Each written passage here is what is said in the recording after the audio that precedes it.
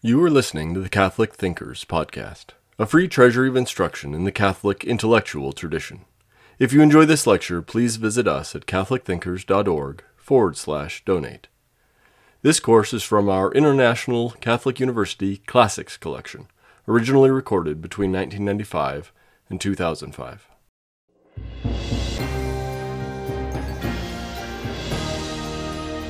Modern science and philosophy, are they radically opposed?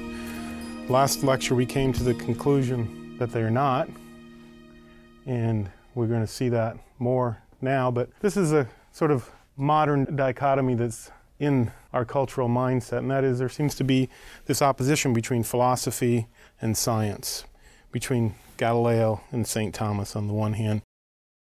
I want to start by using a phrase that I break down into 5 pieces, a phrase of Hawking, the well-known physicist that I've already mentioned, Stephen Hawking, that has the muscular disease, is also a profound physicist. In his book, Brief History of Time, made a statement that I parse this way, 5 different things. And this allows us to investigate and find the place of the specialized sciences in the place of philosophy, and in general put everything in its proper place. Modern science is radically different from the science that came before it, says Hawking. Galileo was largely responsible for its birth, that is, the birth of modern science. Catholicism, at least in some ways, and at least in Galileo's time, intrinsically opposed to science. Galileo was the first to argue that man could hope to understand how the world works. He was the first to argue that you could understand it by observing it. This is what Hawking claims. And this will serve as our introduction to this dichotomy that's often brought up between philosophy and science. But the immediate answer comes to us, no, philosophy and modern science are not opposed. The situation is very complex. This will resolve all Hawking's points and explore our improper knowledge and try to turn it into proper knowledge, which is the role we've chosen for ourselves right from the beginning, and when we recognize that a lot of the things that we think we know are really faith based on authority.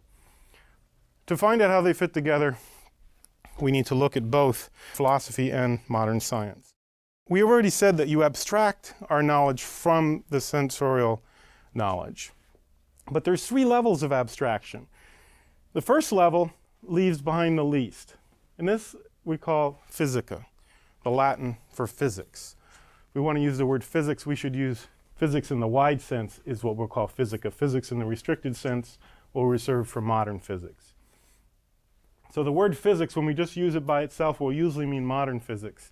We'll say physics wide sense or physica when we mean the broader thing that Aristotle and St. Thomas mean. And that is this first level of abstraction, the study of changeable being, the study of form matter composites. And at this first level of abstraction, we leave behind only particular matter, not general matter. So we abstract, for example, from this particular flesh and blood, but we keep the general idea of flesh and blood. That's sort of the least level of abstraction that you can do. That's the first level. The second level is called mathematica in Latin. Of course, there's Greek equivalents. You'll find them in the book. It leaves behind all of the sensible aspects of things and keeps only the quantitative. So remember the list of Aristotle's categories. There is quantity, quality, and then relation, and so on. Quantity is the first accident. It's the bottom of material things. And mathematics leaves behind everything but it.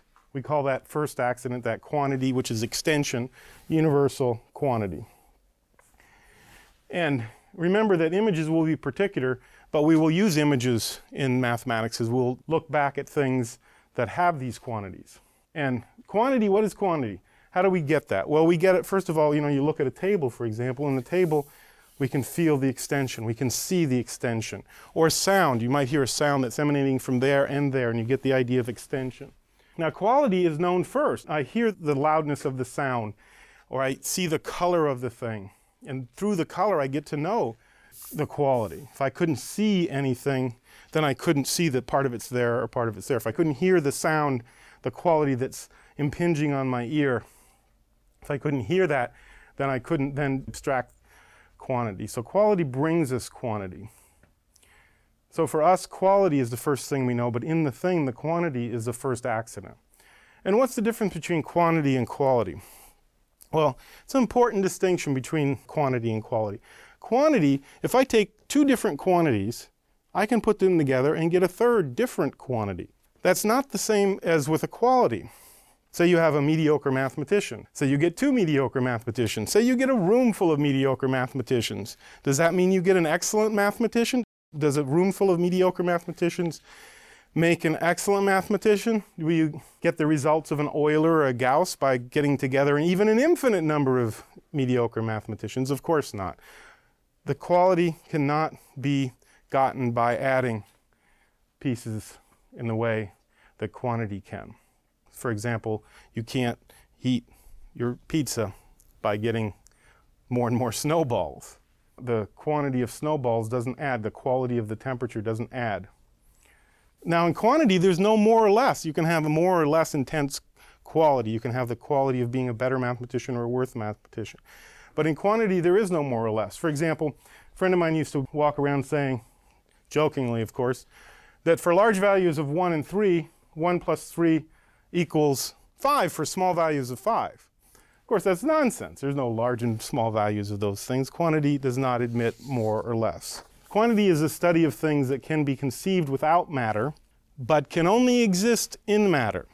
So I can conceive of a circle without matter, but it can only exist as a property of something, as an accident of something. Mathematics, though, is closely associated with beings of reason, we saw. But they're always reductively real, maybe remotely reductively real, but they're always reductively real. That is when taken as a succession of things. We saw minus 2 can be divided into the operation of taking away and the mathematical real being of 2. The other thing about mathematical abstractions is that they're idealizations. A circle doesn't exist once it's in the matter. It has a particular hardness shape that only approximates a circle, and we get the idealization from the abstraction. This whole arena, the famous, and in some circles, philosopher Jacques Maritain calls the realm of the mathematical preter-real, to help to describe the world that is composed of these sorts of objects. Jacques Maritain, by the way, I consider him to be the best philosopher of the last 2 centuries. No holds barred. He's done incredible work that still needs yet to be recognized, basically using the work of Aristotle and St. Thomas.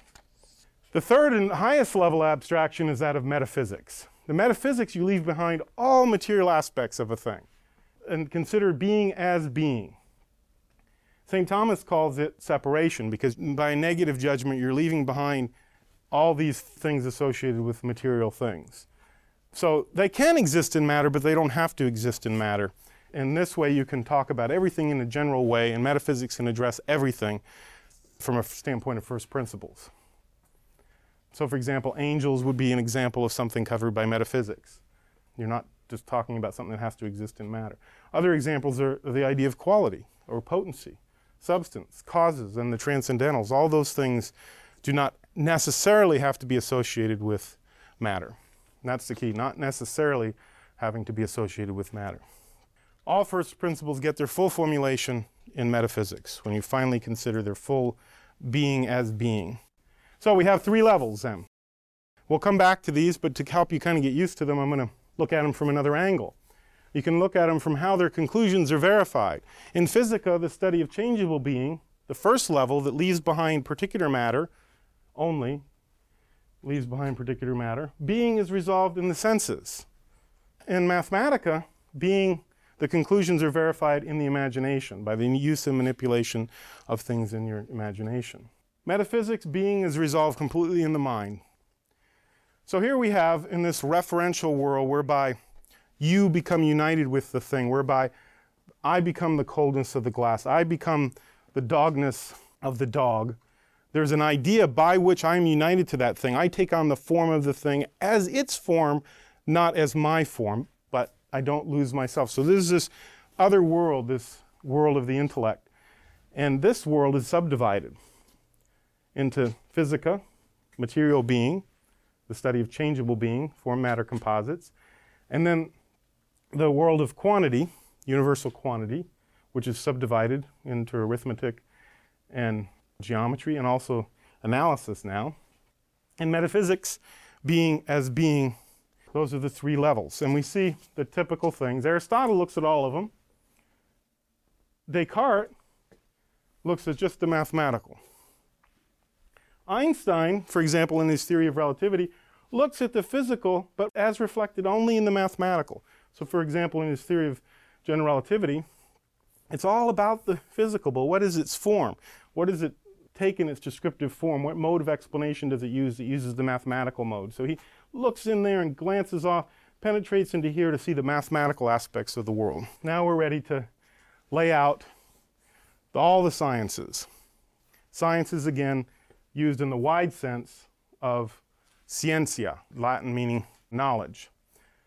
Or else we could call it philosophy in the wide sense, love of wisdom in the wide sense. So the sciences then, in that wide sense, are divided into three areas. The pure sciences, which is the study of truth as truth. The applied sciences, which is truth in action, the study of how you should act and why you should act and when you should act. They're also called the practical sciences. Or the methodological sciences, which is the study of the human tools for obtaining truth. And we'll go briefly through these and try to explain them.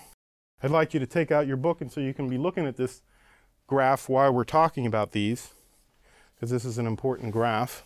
We're going to see the pure sciences are divided according to the 3 degrees of abstraction. The least, the second least, and the most abstract. And then we have ethics, which is the highest science within the applied sciences because it tells you what you should do. And the arts tell you how you should do it. Arts includes everything that you might do, painting, engineering, medicine, whatever that you might do with your knowledge that you gain from up here. And the ethics is in turn divided into these subdivisions: individual, family, social, and political.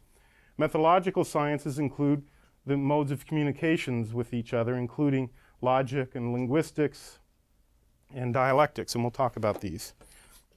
So let's start with the pure sciences. Again, the study of truth as truth.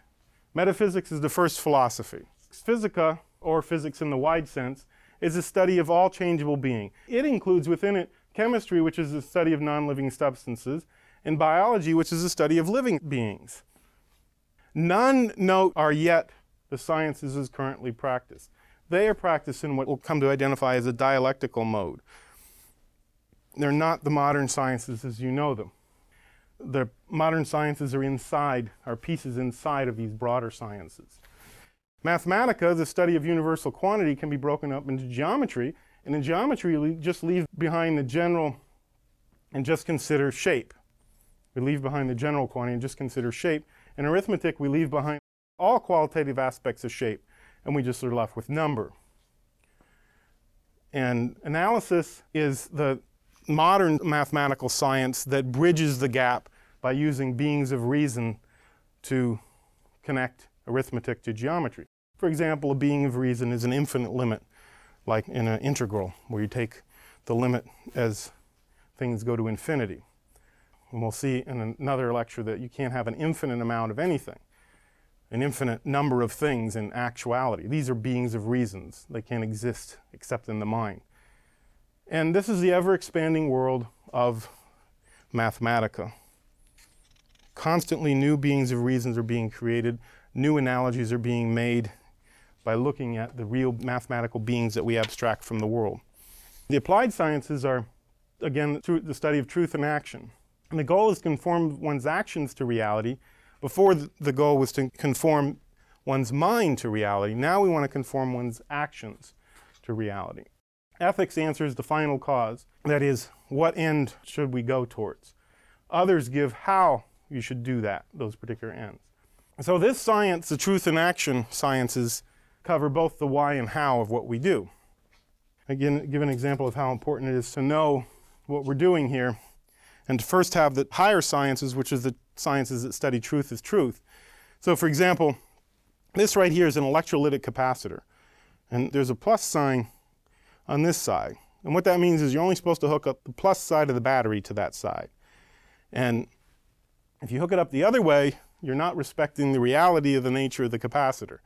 And in fact, I had one student who didn't respect the reality of the nature of the capacitor, and during an experiment, he hooked it up backwards. It was actually an experiment as part of a test. And the thing blew up and started part of his test paper on fire. So this is why we have the sciences of truth in action, so that we can learn how to use things according to their proper nature. The methodological sciences, the lowest sciences, because these are used as a tool of the other sciences. Logic, St. Thomas says, this is the one we should learn first, because it's a tool needed for all the rest. Important thing about logic is it is a necessary tool, but it has no meaning except for to bring us to truth in the other sciences. It's a tool of the other sciences.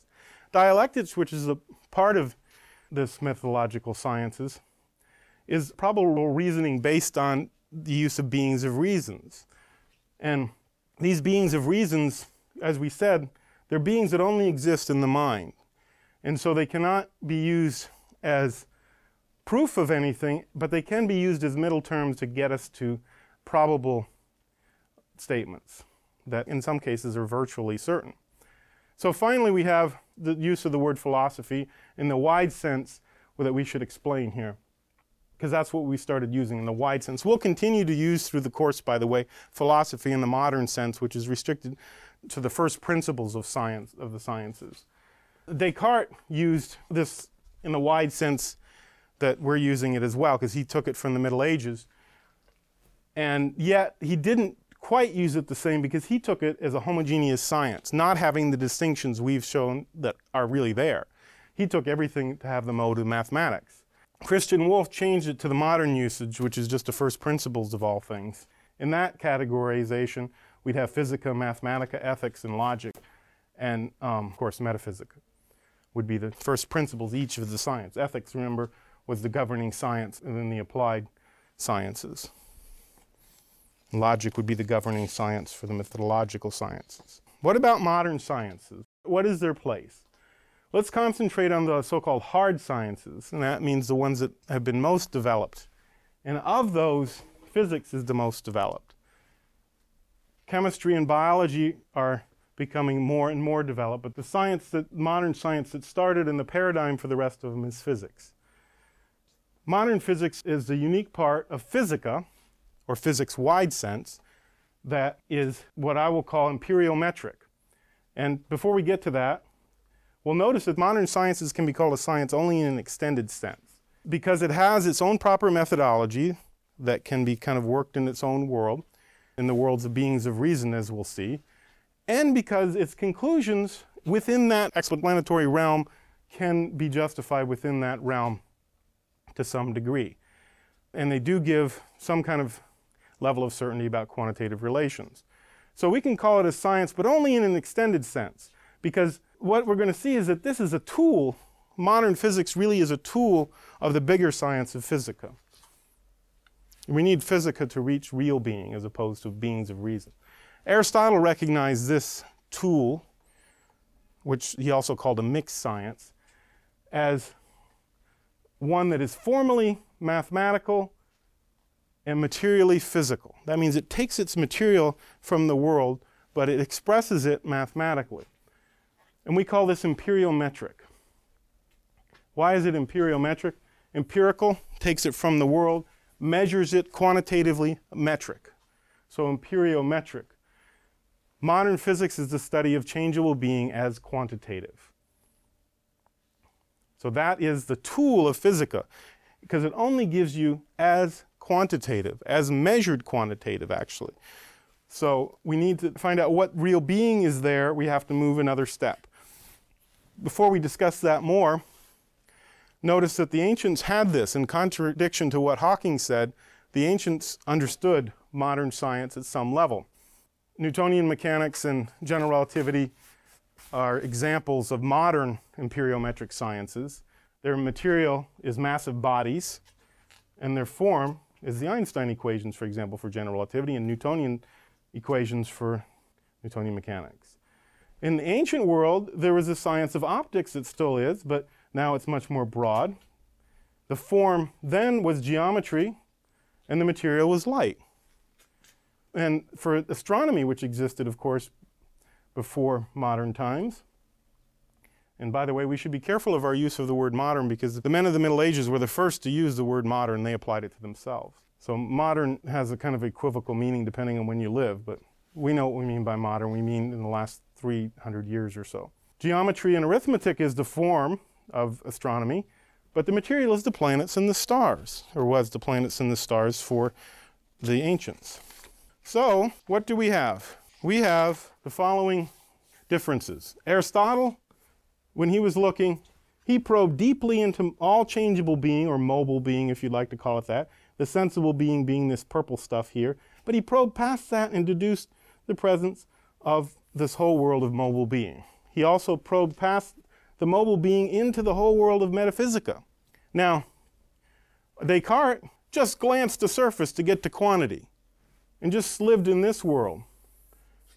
Einstein, he glanced into the heart of this ball, but let his glance reflect up into a small part of the equations and mathematical entities within this preter-real area of the mathematical beings, most of them being beings of reason, things that can't exist outside the mind. So, the empiriological versus the ontological. There's two different modes of explanation, and we're explaining empiriological now, so don't worry if you don't quite get that yet. For example, if I take an insect, I can ask two questions about it. I can ask, what is it primarily as intelligible? That's first question. Or I can ask the questions of the empiriological and the logical. And the empiriological then would take measurements. For example, on an insect, I might count the number of legs and then group all the insects with the same number of legs into one category. Now, that may have nothing to do with what the insect is, but it's a convenient way of organizing what I know. The reason we do it, though, is because it might give us an insight later on to what it is. But initially, it's just a category, a being of reason. The category that you invent to do this is a being of reason that may have no existence outside the real world. And the idea is to test and find out, to use this empiriological to come back and answer the four causes.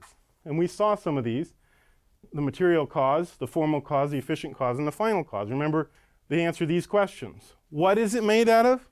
What is it? What caused it to be? And what is it for? Where is it heading? Where is its tendency?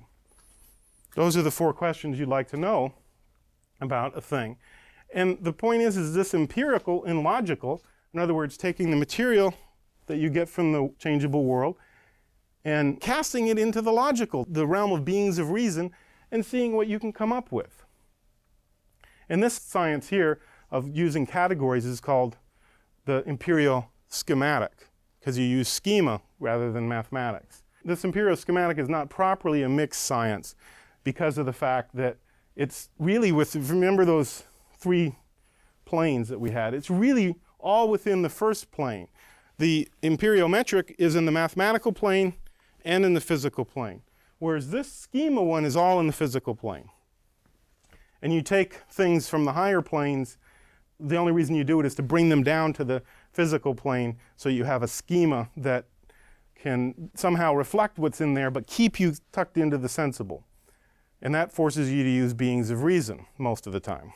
So the subject of both of these sciences, of the ontological sciences, meaning the study of being, the study of what the thing really is, and the empiriological sciences are both changeable being. Both start with sensible being. The ontological, the one that asks what it is, ascends to the intelligible. Ascends to the question, what is it? The empiriological descends back to the observable. So the empiriological and the ontological are important distinctions to make. This is where most of the modern sciences are. All of them are there, it's just to what degree they are there. Ontological seeks the essence, the form of the thing. So this is really the question you're interested in at the bottom. The empiriological, the essence is replaced by a being of reason, like the number of legs of the insect. So this is an important point because the vocabulary of the two, the words that are used will manifest to some extent the radically different methods and modes of explanation of these two types of science. And remember, we only call this a science in an extended sense. This is the main science, the physica, for example, which uses this as a tool to learn more about what things are. But the worst thing that can happen to you is see the same word used in these two references and not make the distinction that they must have radically different meanings. Because one is a reference to a schema, the other is a reference to what is. So be careful to notice a word's context. Whether it belongs in the empiriological or the ontological will make a huge difference. Physics as it's practiced today now is a little bit imperial schematic, but really when it's imperial schematic it's because it's failed, and it usually means it's something very new that hasn't been brought under control of the imperial metric, because most of physics is imperial metric. And I give an example of Steven Weinberg. When he first started out in physics, the famous physicist Steven Weinberg is responsible for one of the newest theories that's on a parallel with Einstein's theory, called the electroweak theory. But when he started, particle physics, which is where the electroweak theory applies, he said was so incoherent because there was so many particles floating around that people just classified them. And he almost thought this is almost worthless because it was in the imperial schematic stage. And he helped to bring it to the imperial metric stage. Focus in on a particular example, waves and light. Now Einstein, you'll see in the book I have quotes from Einstein and Feynman, Richard Feynman, who's another profound physicist of the late 20th century, late 20th century. If there was anybody experts in the imperial metric aspects of light, there was these two. And they were befuddled about what light was.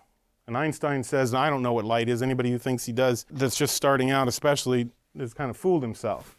Why is this? Well, this has to do with the imperial metric nature of the modern sciences. The double slit experiment, the famous double slit experiment, which I'll show you the result of, appears to give the same result as water waves. But it doesn't mean, note, that because something gives the same external output that it's the same internal behavior. We've already seen that in the case of artificial intelligence. You may think, well, this is an obvious jump in logic. How could this happen? How could someone say, because something acts like water waves and you can't see what it's doing, that it is exactly like a water wave? Well, it comes because of the different modes of explanation. The imperial metric is formally mathematical, not formally philosophical, not formally about being. And so if you get in a groove, an imperial metric groove, you can think everything is mathematical, and you can forget that you have to transition. You have to use what your tool's given you and explicitly think about the physica, the wider physics of what's going on. And here's what happens in the water wave. This is a picture of an actual wave that was started by pounding, say, a big long stick here at some frequency. And these are two holes in a barrier.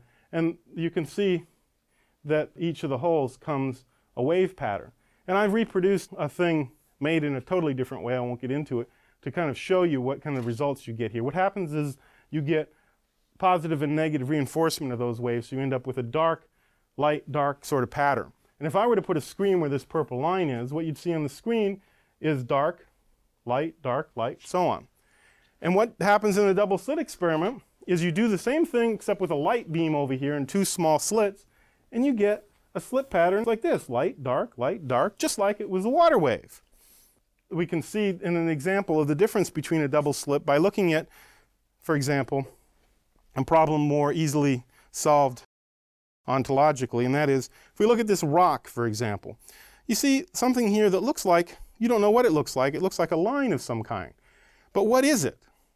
You only know vaguely what it is at this point. And it could be a shadow, it could be a marker, it could be an indentation in the rock. And to find out, what we can do is we can take our fingers and we can feel it and see if there's an indentation there. And if that doesn't work, we can take a magnifying glass, try to look closer, and then we can go to a microscope. But notice what's happening here. We stayed very close to our initial senses here, which means you have the most certainty here. And as you move this way, you have less certainty because you're introducing other things. At a magnifying glass, it's pretty easy to verify sort of roughly that the magnifying glass is working. But by the time you get to a microscope, you have some theory that you have to impose to make sure the microscope is accurately conveying what's there.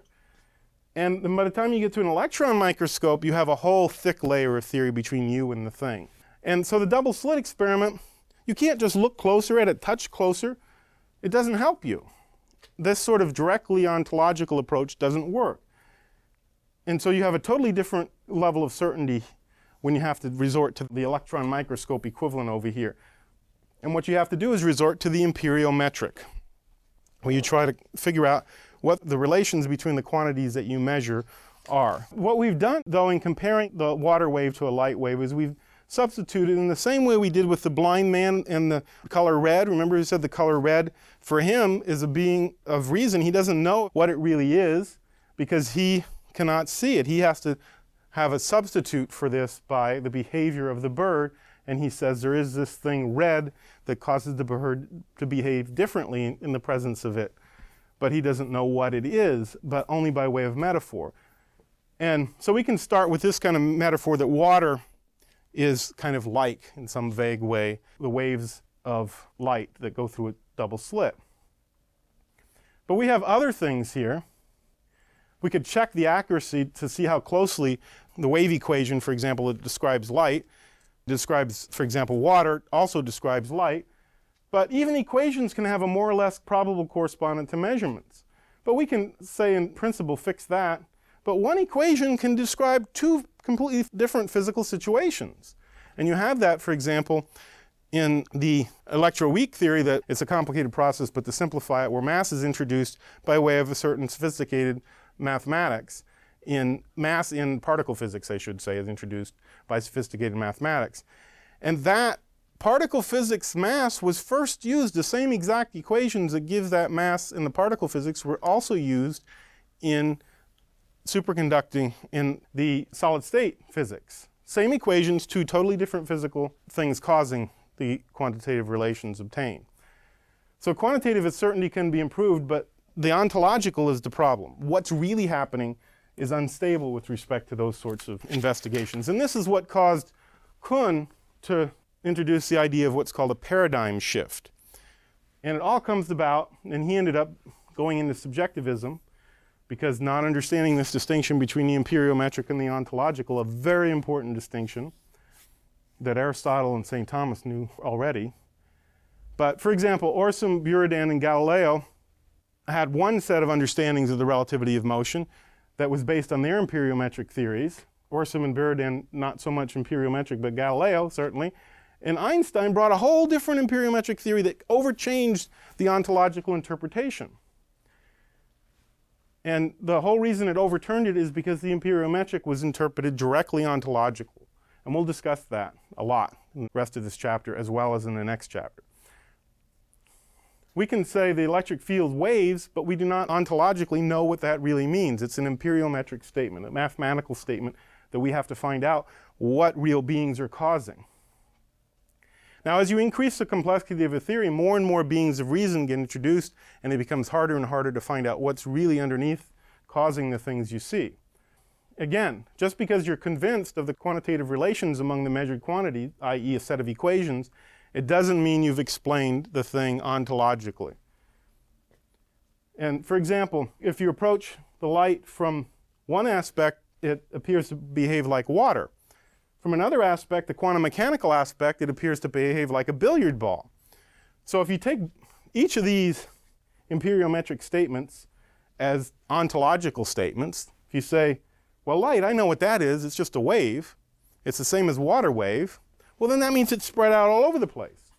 But then if you take the quantum mechanics, the emperiometrics of quantum mechanics, and you say, well, I know what that is, it's a billiard ball, it's right here, well, then you get a contradiction because you say the same thing is both just here and also everywhere else, but really not, it's just here, not everywhere else. It can't be both those things because that, again, it's a violation of the principle of contradictions, that something can be and not be at the same time and in the same way.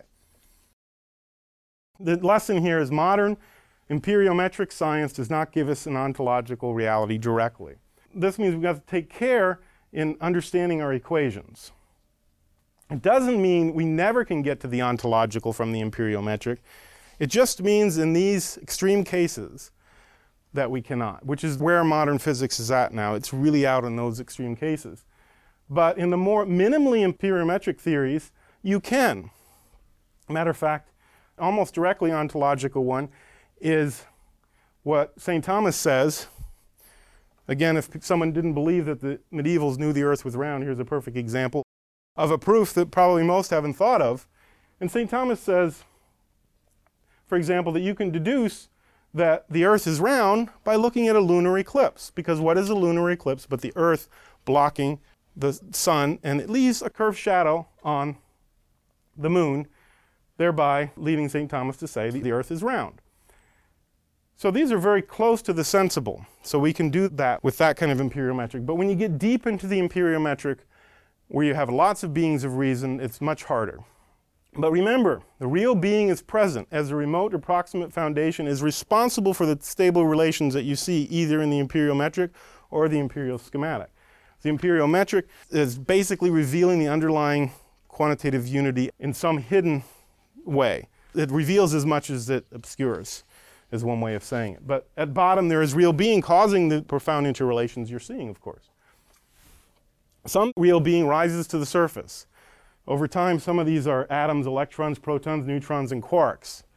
And as you start from the left to the right, there's decreasing certainty. These are virtually certain, and these are highly probable, very little doubt. What are they? That's a different question. We'll get back to that. But the fact that they are is virtually certain. And this requires something that's very rare today, and that is philosophical knowledge and knowledge of modern science. In order to take the empiriometric or the imperial schematic results and understand what they mean, you first have to know what the empiriometric results are and then convert them back. In our society, you find very little of the philosophical knowledge, but you find it's almost a complete rarity to find knowledge of both these, which is what you need in order to bring these things to clear understanding. And this explains why we have to be even more vigilant in our thinking about these things, because it's not been done much. So the mistakes are going to be made more and more often. Without this knowledge of the science before science, what happens? Well, Kant started this experiment very early on. He really codified the philosophy that you get when you take everything as empiriometric. When you take modern science as the rule of thinking, this is where you go. I call it a lived Gödel's theorem, because he basically proved that if you do this, this is the suicide of science we talked about at the beginning. He was very enamored with Newton's theory. He didn't understand it really, but he was enamored by it like a lot of the humanities people at the time. Not unlike a lot of the humanities people of our time of science that they don't know. But remember, empiriometric theory has no certainty about the ontological. Only physica can give that certainty. Well, Kant didn't realize this, and this caused him to become a philosophical idealist. Beings of reason were the only thing he thought he knew, because remember, the empiriological lives in the realm of the logical, of the beings of reason. And thus he came to the idea that no one can never know anything. And this he did because he tried to take Newton's theory and give it a certainty that it did not have. Indeed, this is when he came up with this idea that the only type of geometry that the mind of man could ever conceive was Euclidean geometry. And Gauss had to fight this, because it wasn't too long after this that Gauss came up with non-Euclidean geometry, and he was afraid to publish because of the error in the world created by the Kantian philosophy. So it is very easy to forget the nature of empiriometric knowledge. By long habit of using it, one begins to think that it is everything. And you have to remember that when the empiriometric, you're using the mathematical, and you've left all those things behind except those things that are quantitative. And so you deliberately did this in the beginning, but later on you can get confused and forget that you've done this. And it's just like staying in a dark room all day. You get habituated to the dark, and when you walk outside, it takes you a while to get re-established. Well, you can imagine if you've lived your whole life in the empiriometric, or some large part of your intellectual life, that you'll be very confused. And some examples are talking to some of my colleagues, for example, about these things, talking about the idea of change. He immediately connected it with the idea of a time derivative. Well, a time derivative is a mathematical concept that describes change. That's going back the wrong way. It's starting from the empiriometric, going to the ontological, where in this case, we know the ontological fact of change. That's what leads us to think about the description of it that the time derivative is. The time derivative, by the way, is what you get when you figure out what the rate of change of some variable, for example, the rate of change of distance, or the time derivative of distance is the speed. Another person who was very much into the sciences told me that, well, look, electric and gravitational fields are immaterial, which of course is starting from the imperial metric, because as metric things, as mathematical things, they are indeed immaterial. That is not material. But as things in the real world, they've got to be material, because the changeable world, these things that are primary things that make things happen in the world, are changeable. And so this saying that the primary things in the material world are immaterial is nonsense, but it happens because you forget what the imperial metric science is. And this even happened to Newton. When Newton came up with his theory, Newton was much more clear than some of his contemporaries and most people now. He explicitly said, he got confused himself, but he explicitly said that he was trying to lay out what basically amounts to a mixed science, and that is trying to be formally mathematical and leaving behind the material causes. But nonetheless, he had to introduce one material cause at least, and that is gravity. And he was criticized up and down by the Descartesians of the day, the Cartesians of the day, the followers of Descartes, because he introduced an occult quality. A quality, not a quantity, and occult because you can't see it. Where is gravity? I don't see it. Newton's reluctance to publish was related to things like this. When he first came up with these things, they lay dormant because he didn't want what he said about the ignoramuses to make objections to his theory. So again, if we keep this confusion about the difference between the imperial metric and the ontological in mind, we can understand things, and there's a proper place for the imperial metric and a proper place for the ontological, and we've seen what they are, but we have to keep them in place. If not, we can lead through mathematics to a philosophical idealism, which basically ends in subjectivism, because you're stuck in your head and you can only know yourself then, because you can only know your ideas. And this leads you to Gödel's theorem. Because once you try to stick in your head, the first thing you're going to try to do is what Gödel did, which is try to say, look, I'm concerned about truth, so I'm going to prove that within a system of ideas, I can prove everything within that system. And he was devastated when he found out that he couldn't. But mathematics is not the problem. We already said how St. Thomas points out in the Middle Ages that mathematics is the most connatural to us, meaning the most resonant with our nature. And why is that? Well, we have enough information to say why it's the most resonant with our nature, why it's the most connatural for us. And obviously something that's connatural for us can't be bad. It's just, that's what it is. And we have to make sure the limits of whatever we're talking about and put it in its proper place. Man's intellect knows by immaterial ideas, but he constantly accesses images which he uses to abstract the ideas as well as a crutch for his thinking, as well as to check his thinking and help his thinking along. Mathematics involves both of these. Remember, mathematics resolves its conclusions, verifies its conclusions in the images by way of phantasms. But mathematics also uses the abstract. So we get to use both areas of our nature in a way that doesn't exclude images too much, but yet allows us to still use our abstractive powers. Now, mathematics is abstracted from real changeable being. So it is no surprise that it can be used to understand that real changeable being. Remember, quantity is the first accident of all material things. So when you strip away all the qualities and everything underneath, you have extension.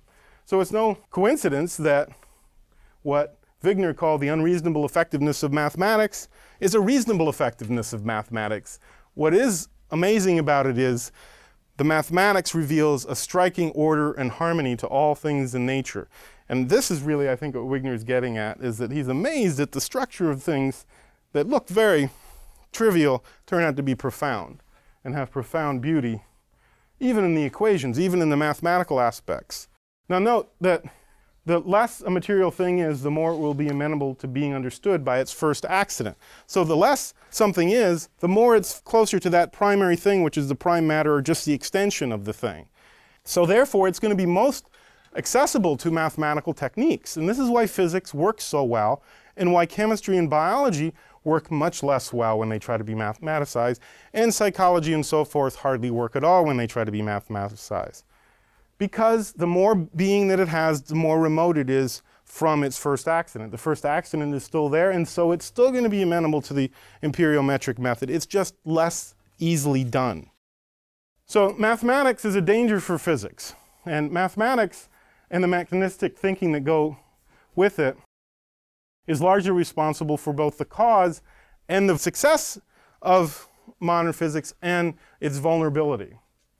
The success, of course, is the powerful understanding of material beings at a certain level and in a certain mode, in this quantitative mode. The vulnerability is to make the mistake of thinking that because of its ease and power, because it's easy for us, That's all there is. I mean, it's a temptation we all have, is to do what we're good at and exclude all else. And whatever we're not good at, of course, is not worth doing and is not an important part of reality. But of course, we all know at the bottom that that's not true. We could be really horrible at something, it could be very important. And so we have to be careful, because this one is so connatural to us, that to not let it rule as the only mode of explanation.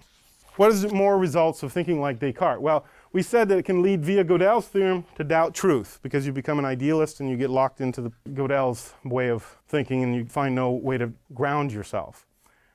The other thing is that mathematics is a small world. It has minimal material causality, because you've excluded quality and all these other things. It has no efficient causes, no motion. And this can cause a lot of problems. It can cause inability to recognize the difference between act and potentiality, for one thing. And how does this come about? Well, you've probably all seen this in your freshman physics courses, even your high school physics courses, where you draw a picture where you have time on this axis and distance on this axis, and you say, there's a ball moving across the room from left to right. It starts at some position at 0 time. Say it's a billiard ball, and I hit it, and it moves to the right. And as time goes on, it advances in distance from where I hit it. Well, notice something interesting about this plot. The ball moved from right to left, but on this plot, everything is at the same time. The picture is all at once. There's no potentiality and actuality in the picture. Everything is actuality. And it's not what motion is. Motion is the process of the reduction of potentiality to act. And this is not. This is actual. The ball is on the right and on the left simultaneously, because this picture is one. What we've done is we've reduced time to being like a space variable. After all, this is the same as this. They're both space. So we have to be careful with these pictures. It's not that these pictures aren't useful if you think of them right. It's just that if you get hardened into an attitude and forget what you've abstracted away, then you can think this is all there is. And you can lose the whole concept of potentiality, which is so important in resolving what already Aristotle did in resolving the problem of Parmenides. And this is a tendency of people involved in mathematics, is to reduce everything to actuality, like Parmenides does. There is formal cause in mathematics. There is a difference between a square and a rectangle or a circle and so on. But it's a very narrow formal cause. It doesn't include very deep things, because we're just dealing with the first accident of things. There is no final cause whatsoever, because there's no motion. As a result, there's no good or evil except by choice. I can say, well, look, I really like this mathematics because it helps me to describe how a spacecraft might go to Mars. But it doesn't mean that that mathematics in and of itself is good. It just means that I like it, because I like to go to Mars. So it's a choice. And what this can do is lead you to think that all things have this choice aspect, that I sort of choose the way the world is. Because within the mathematics itself, there's no good and evil. Basically, you pick these things for a reason exterior to the thing themselves. I don't pick the calculus of going to Mars because it's the calculus of going to Mars. I pick it because within the calculus, it has nothing to do with Mars. But the calculus itself is an accurate description. And so I like it because of that, not because of the mathematical elements and contain something intrinsic about Mars. And this can lead to what a friend of mine said, there are no categories. I can put anything in any Macintosh folder I want. And, he might say, I can put, birds in a red folder and I can put roses in the red folder. That's just because I choose. But of course, that's the whole point. The empiriological leaves behind what the thing is and just looks at categorizing its sensible qualities. Of course, we know that red is not an essential aspect of a rose. A rose can be white or yellow. So we can choose to put it in red, but that doesn't make it be red, but be an essential quality of a rose. But why does this happen? It happens because of a mathematical bent in our culture, habitual use of mathematics, even by those who don't practice it. In the culture, there is the leaving out of the final causality. You don't have the natural thinking, the final causality, because of the prevalence of the mathematical, which itself, being quantitative without the rest of the accidents, leaves that final cause out. One thing is what I call serial thinking. In counting, each step is just like the next step that came before. No difference. No qualitative difference. But for example, one person said to me about intellectual knowledge, why couldn't sensorial knowledge just get bigger and bigger and bigger until finally it was intellectual knowledge? Well, this is a mistake of serial thinking. It's forgetting that some steps are qualitatively different than another step. For example, the difference between a sensorial knowledge of something, a knowledge of the particular by way of phantasms, is an infinite jump because of the fact that the general and the specific are infinitely distant from each other. So once I make that first abstraction, if I get higher and higher sensorial knowledge capabilities, once I get that first abstraction, no matter how small it is, I've entered this new world of being able to understand things in a general way, in a purely non-material way, independent of the material. And so already I have the active intellect, and the qualitative leap has been done. There's no more to do. It's similar to the story of an Irish legend, and I'll modernize it, of a woman who decides that her heating bill is too much because she has to use very expensive wood that's around her house, and she can get more money by selling it to heat her house. So she decides to buy a modern heating system and puts it in, and she discovers this cuts her heating bill in half. So then she says, hey, I'll go get another one, because she said if that cut it in half, this will cut it in half again. Serial thinking. One step is qualitatively different than the other. Another one is algorithmic thinking. Because of the non-changing nature of mathematics, one can make procedures to do things. You can make software and just do a bunch of steps. This can lead to automatic thinking, to not thinking about what things are, but just doing a set of rote actions. For example, when I was a kid, I learned the truth table for geometry, and it was just a set of TFs, and it had no relation to true understanding of what it meant. I was just taught that TF means false, and all else means true. And, that has no bearing, and you can program that into a computer. So algorithmic thinking is important, but this sort of manipulation of beings of reason that comes out of this sort of blind automatic manipulation can lead one to categorize all things as being of that type. Beings of reason, again, is another area where confusion between them and real being happens. And we gave an example of light. Light is an entity, but if you think of dark, dark can be the absence of light, or light can be the absence of dark. That's if you think of both light and dark as being beings of reason. But in fact, light is a real being. What is dark? Dark is the absence of light. So dark is a being of reason. Dark cannot exist of itself. If I had here's a dark, well, there's no dark there. There's the absence of light, but dark of itself cannot exist.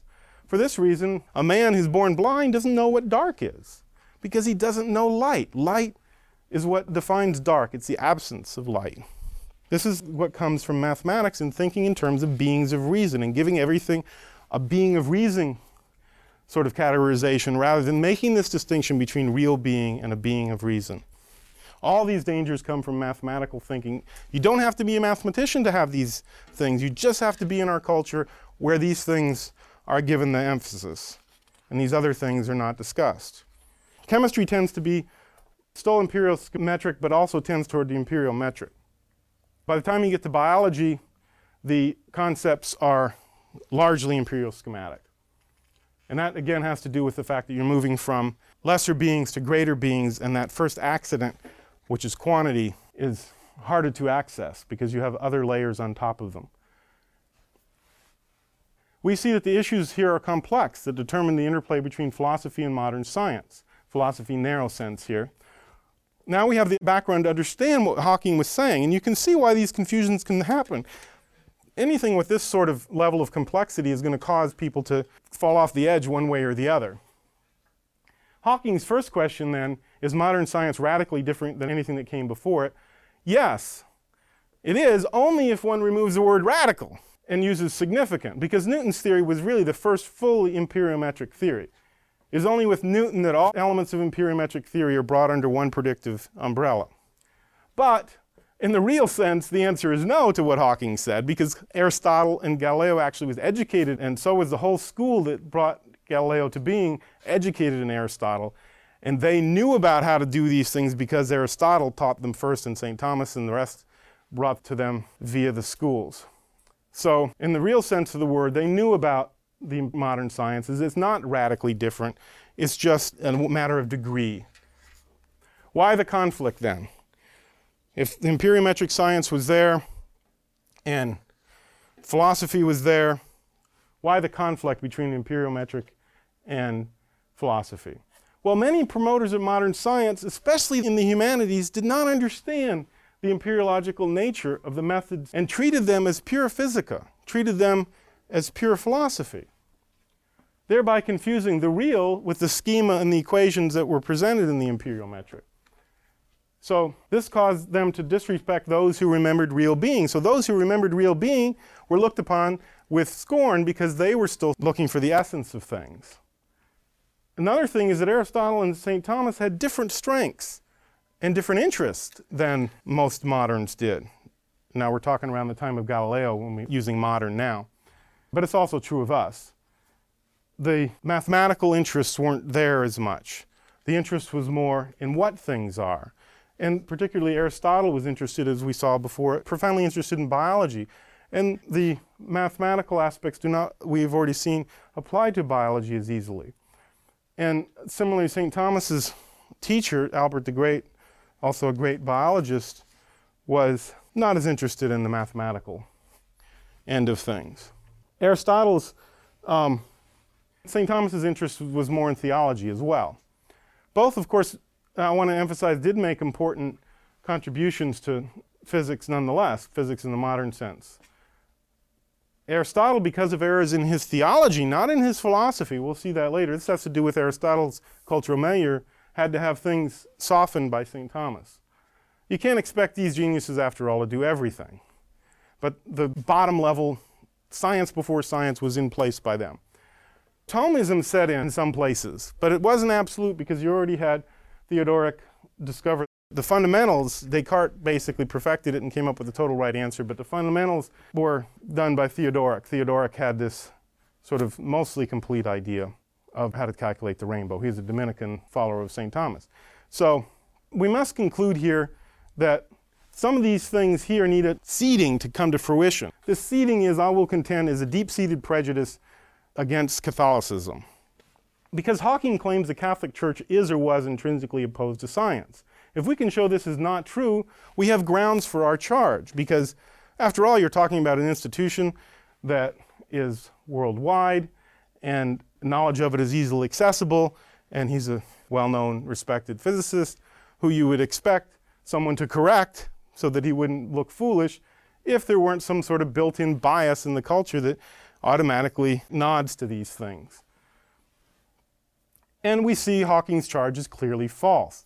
Galileo himself was a devout Catholic. It's part of the reason he got into trouble, because he tried to reconcile some of the things he was saying, and he didn't do it in the most, what shall we say, graceful manner or in the most humble manner.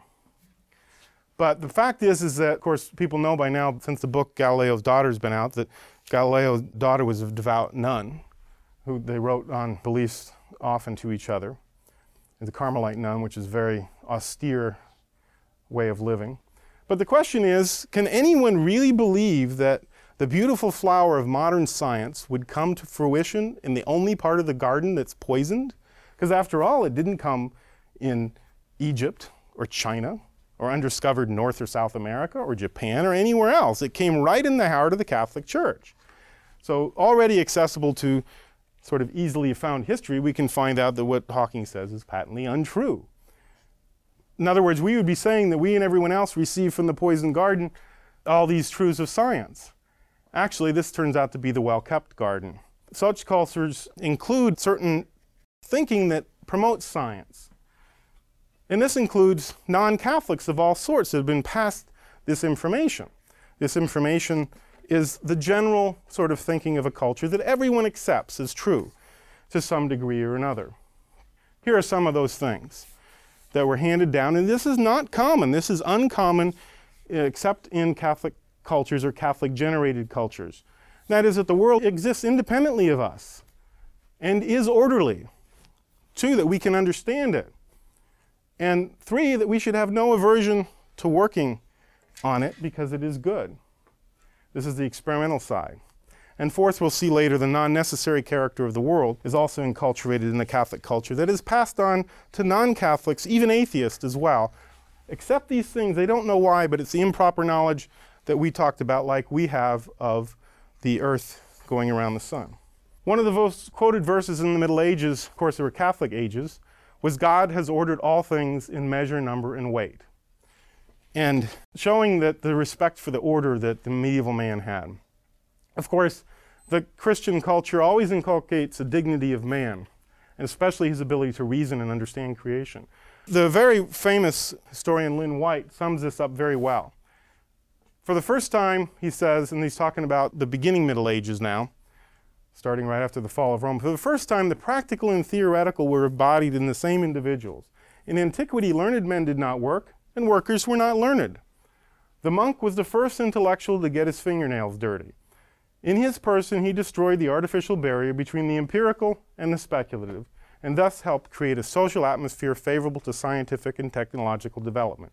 It is no accident, therefore, that the friars were eminent and ardent in experiment. The experiment is brought home by the first part of Genesis. It said, and God said it was good. The incarnation, of course, takes this and makes it irrefutable for the Christian that if God could become man, the world must not be bad. This is the Christian belief, that God became man. Renowned physicist Pierre Duhem basically rediscovered the medieval foundations of modern science, and that Galileo had taken most of his ideas and brought them to fruition by standing on the shoulders of giants, and those were medieval giants. And he was shocked to find out as he started studying the history that the medieval roots, and he has 10 volumes, still only available in French. A modern secular historian says, and very succinctly, modern science is a child of medieval science. Hence, we come to the conclusion that Catholicism is not inimical to modern science. Indeed, we should be careful because our modern culture, at least in the area of science, has something in it that tends towards saying things untrue about Catholicism. It's important to check our improper knowledge here.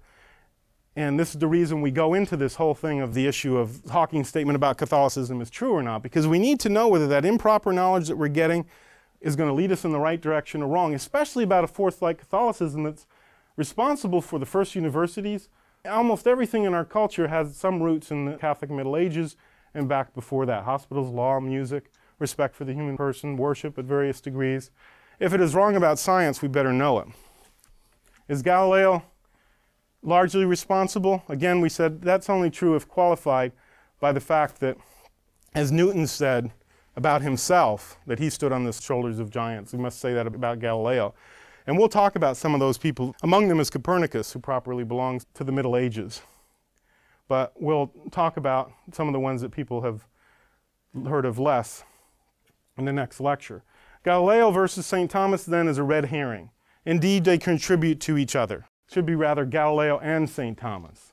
Modern science and philosophy are not opposed to each other. Indeed, we saw that philosophy is calling for modern science. And we need modern science to help fill out the areas that we don't understand.